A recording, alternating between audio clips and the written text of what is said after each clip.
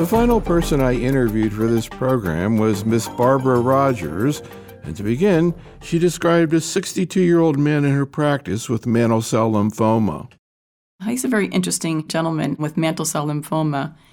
He was initially treated when he first got diagnosed with R-hyper-CVAD and tolerated quite well. He did end up being readmitted for episodes of neutropenic fever, as is very common in that combination, but overall felt well. And after finishing therapy, then received a weekly ×4 course of rituximab as a pseudo-maintenance after finishing therapy. The idea of going for an autologous transplant was discussed with him, but he declined. And so he just said, give me the maintenance and then let's see how things go. So he was observed then and for about a year. And then when his disease recurred, he was then treated with bortezomib.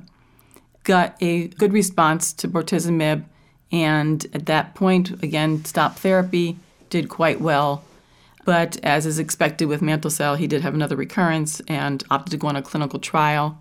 Got a response, quite a good response actually, was in a complete response at that point. And so we observed him then for a little over a year when his disease returned again.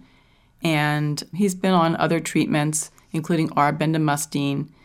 And then his disease recurred while on treatment with R-benda, interestingly by a couple of epitrochlear nodes and none elsewhere. So when we had a biopsy, it did show that he had progression of his disease. And that was radiated, but he was also started afterwards on ibrutinib and has done quite well with the ibrutinib. His disease has been responding. He does not have any lymph nodes elsewhere, just that one little area in the epitrochlear area. And he continues on therapy, hoping that we can keep him on for a very long time and hopefully continue to manage his disease. So about how long ago did he start on the ibrutinib? He started about 4 months ago. And again, can you kind of talk about his general condition and quality of life and lifestyle at that point? Actually, he was feeling quite well and really didn't have many symptoms. He just happened to come in for his follow-up appointment and said, oh, and by the way, I felt this little thing here on my arm. And when we restaged him, there wasn't any evidence of other disease, just that area in the epitrochlear area.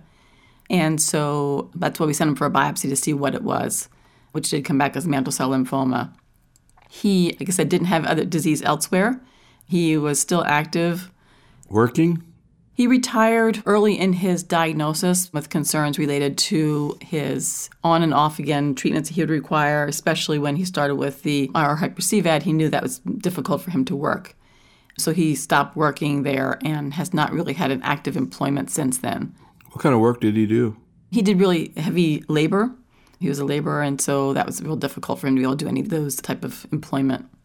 Who does he live with, and what's his sort of circle of loved ones and friends? He lives by himself. He usually drives himself. We rarely see anyone accompany him. And when he does have problems, he usually figures out a way to get in. But again, rarely does he have someone who accompanies him in for treatment or for visits. And he doesn't really talk much about his support systems. He is an active smoker, doesn't want to quit, doesn't want to go to transplant. He has clear opinions as far as what he should and shouldn't do as far as his follow-up care and how to proceed with managing his health. And even when we have multiple discussions about the impact of smoking, he just says he has no plans on quitting. When you talk to him about the issue of smoking, what are some of your concerns that you raise? So, well, he's another one who has recurrent issues with sinusitis. He's been to multiple specialists, and everyone tells him, there's not much I can do until you stop smoking, and he just says that's not going to happen. And then he also has had issues with his lungs, with having a couple pneumonias and bronchitis. Again, knows that they're related, probably at least some component of them, with his smoking. But he doesn't want to stop. Smoking gives him enjoyment, and he has no plans to quit. We just kind of review the impact that it has on his potential and his quality of life and his health. And he pretty much will say to me, yeah, I hear all that, but it's not going to happen. And when you started the ibrutinib, what are some of the sort of patient education points that you went through with him? So the first thing we talked about was potential impact on his counts. And we do watch counts, at least in the beginning, to see what they do.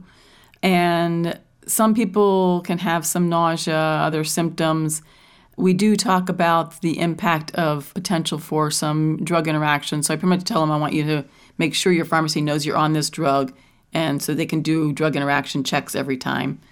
It's a new enough drug that while there are some things in the package insert, we just don't really know enough about some of those interactions to know for sure. So I want him to go to one pharmacy, except for obviously the specialty pharmacy where he's getting the drug from, and how to take the drug so that he knows how to take it each day and how to purchase it, how to obtain it from the pharmacy. And the biggest issue we talk about, at least initially, is about the cost of the drug, because all these new drugs are expensive and all the insurances have different coverages, and we don't always know what their copay is going to be. So we want them to make sure that they don't just automatically say, no, I'm not going to take this drug because of cost, when potentially there may be things we can do to help get them some support from different agencies to help pay for the copay. In this case, what kind of issue was that with him? Luckily, he didn't have a problem. His copay has only been $15, so that was not a problem for him. But we do have some patients where their copay has been hundreds, and we've had a few, like with some of the other oral drugs, where it's been even in the thousands. So we just work with them trying to find support to help them pay for their copay. What about issues of bleeding and the question about having procedures done while being on ibrutinib? So we usually, when patients are having procedures, we will usually stop them. We haven't had patients who have gone and perhaps not told us that they were going for procedures outside, but because of some of the data, we will ask them to stop while they're going for treatment. And we did have him stop the ibrutinib while he was getting radiation therapy.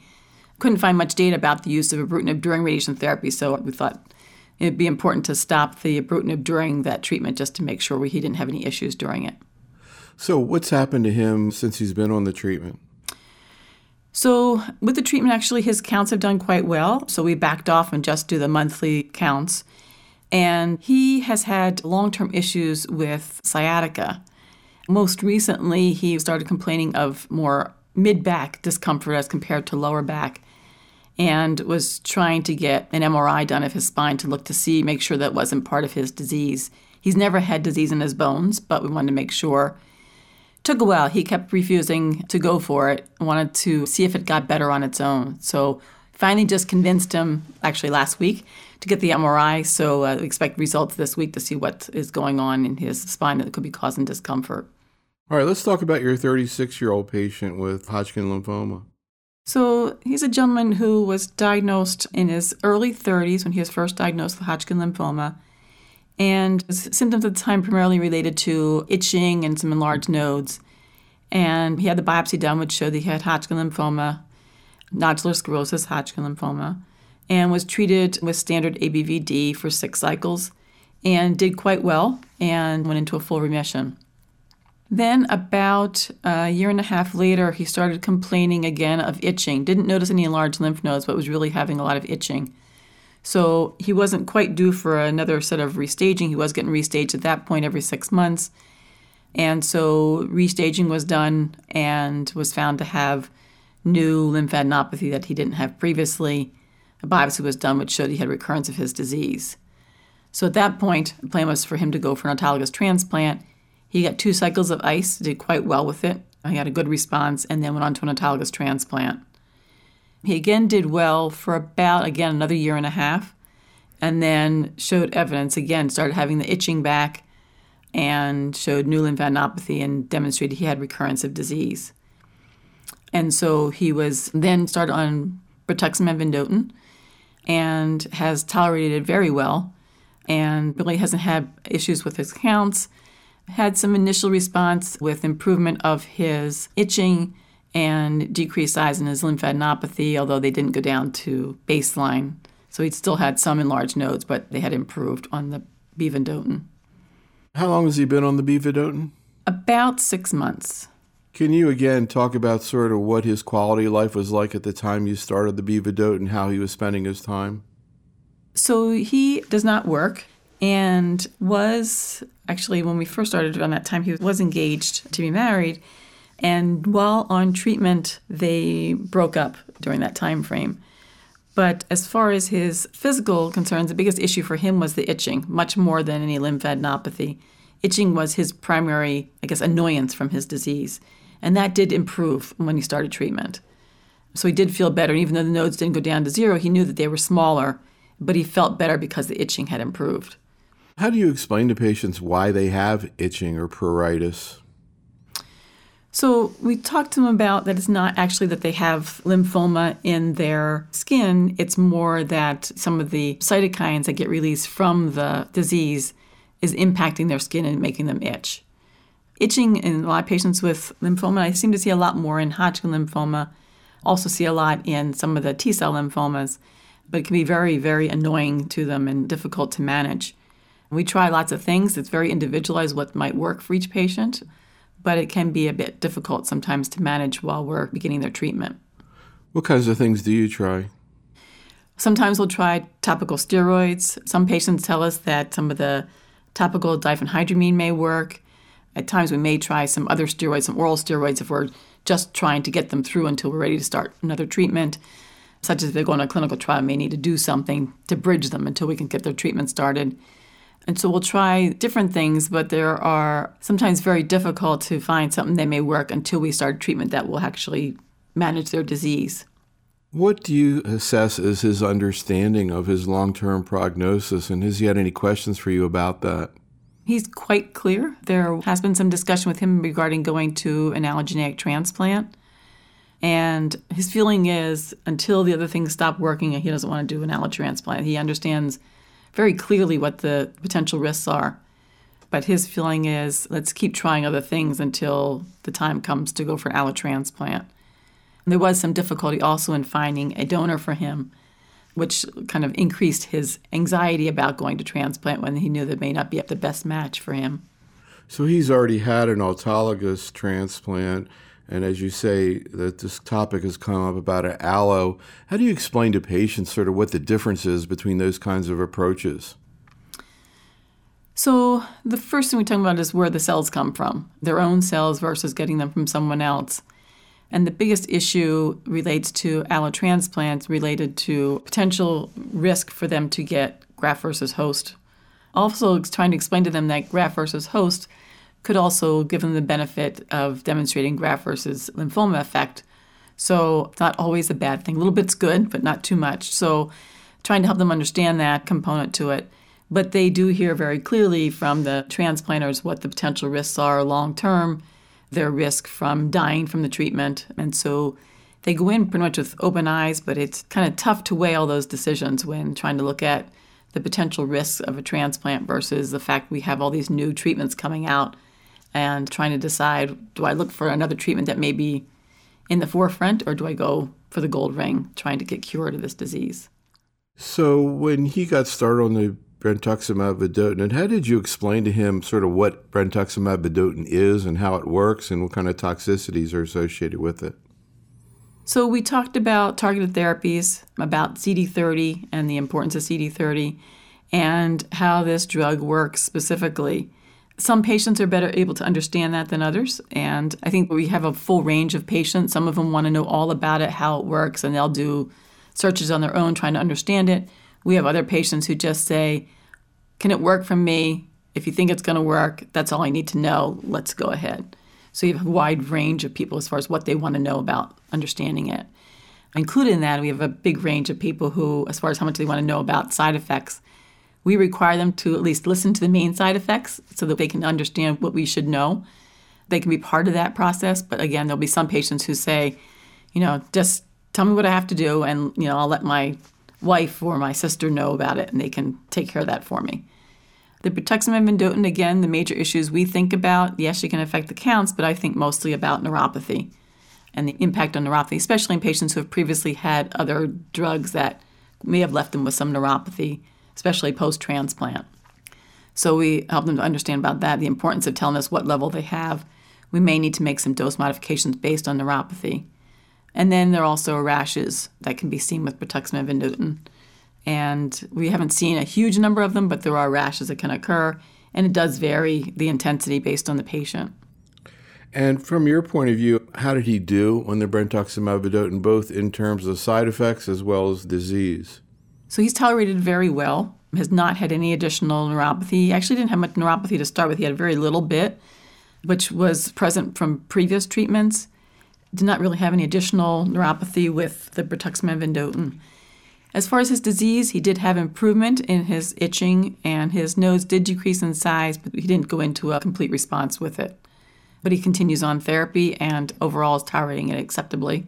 Now, you mentioned that he was engaged to be married and that relationship ended. Did he discuss with you what happened, and was this while he was being treated? It was while he was on treatment, and he really hasn't said a whole lot about what happened during that time frame. He had, with all of these treatments, initially after the ABVD, he was able to go back to work. Then when he had recurrence and went to an auto transplant, he started thinking about what he was going to do if that didn't work. And when his disease recurred again, he opted to move in with his mother so that he could pretty much not have to worry about financially what was going to happen if he needed to be on all these treatments. I think that was hard for him to make that decision, but he knew it was best for him to be able to focus on receiving treatment during that time frame. Anything else you want to say about him? I think the main thing when I think of him is kind of the psychosocial issues he had to address, as well as the issues with him with itching and how much of a significant problem it's been. And he does try various things. I won't say that there's really been anything that's been a home run, except for treatment that works. And that's the main relief he gets when he needs to get some relief from his itching.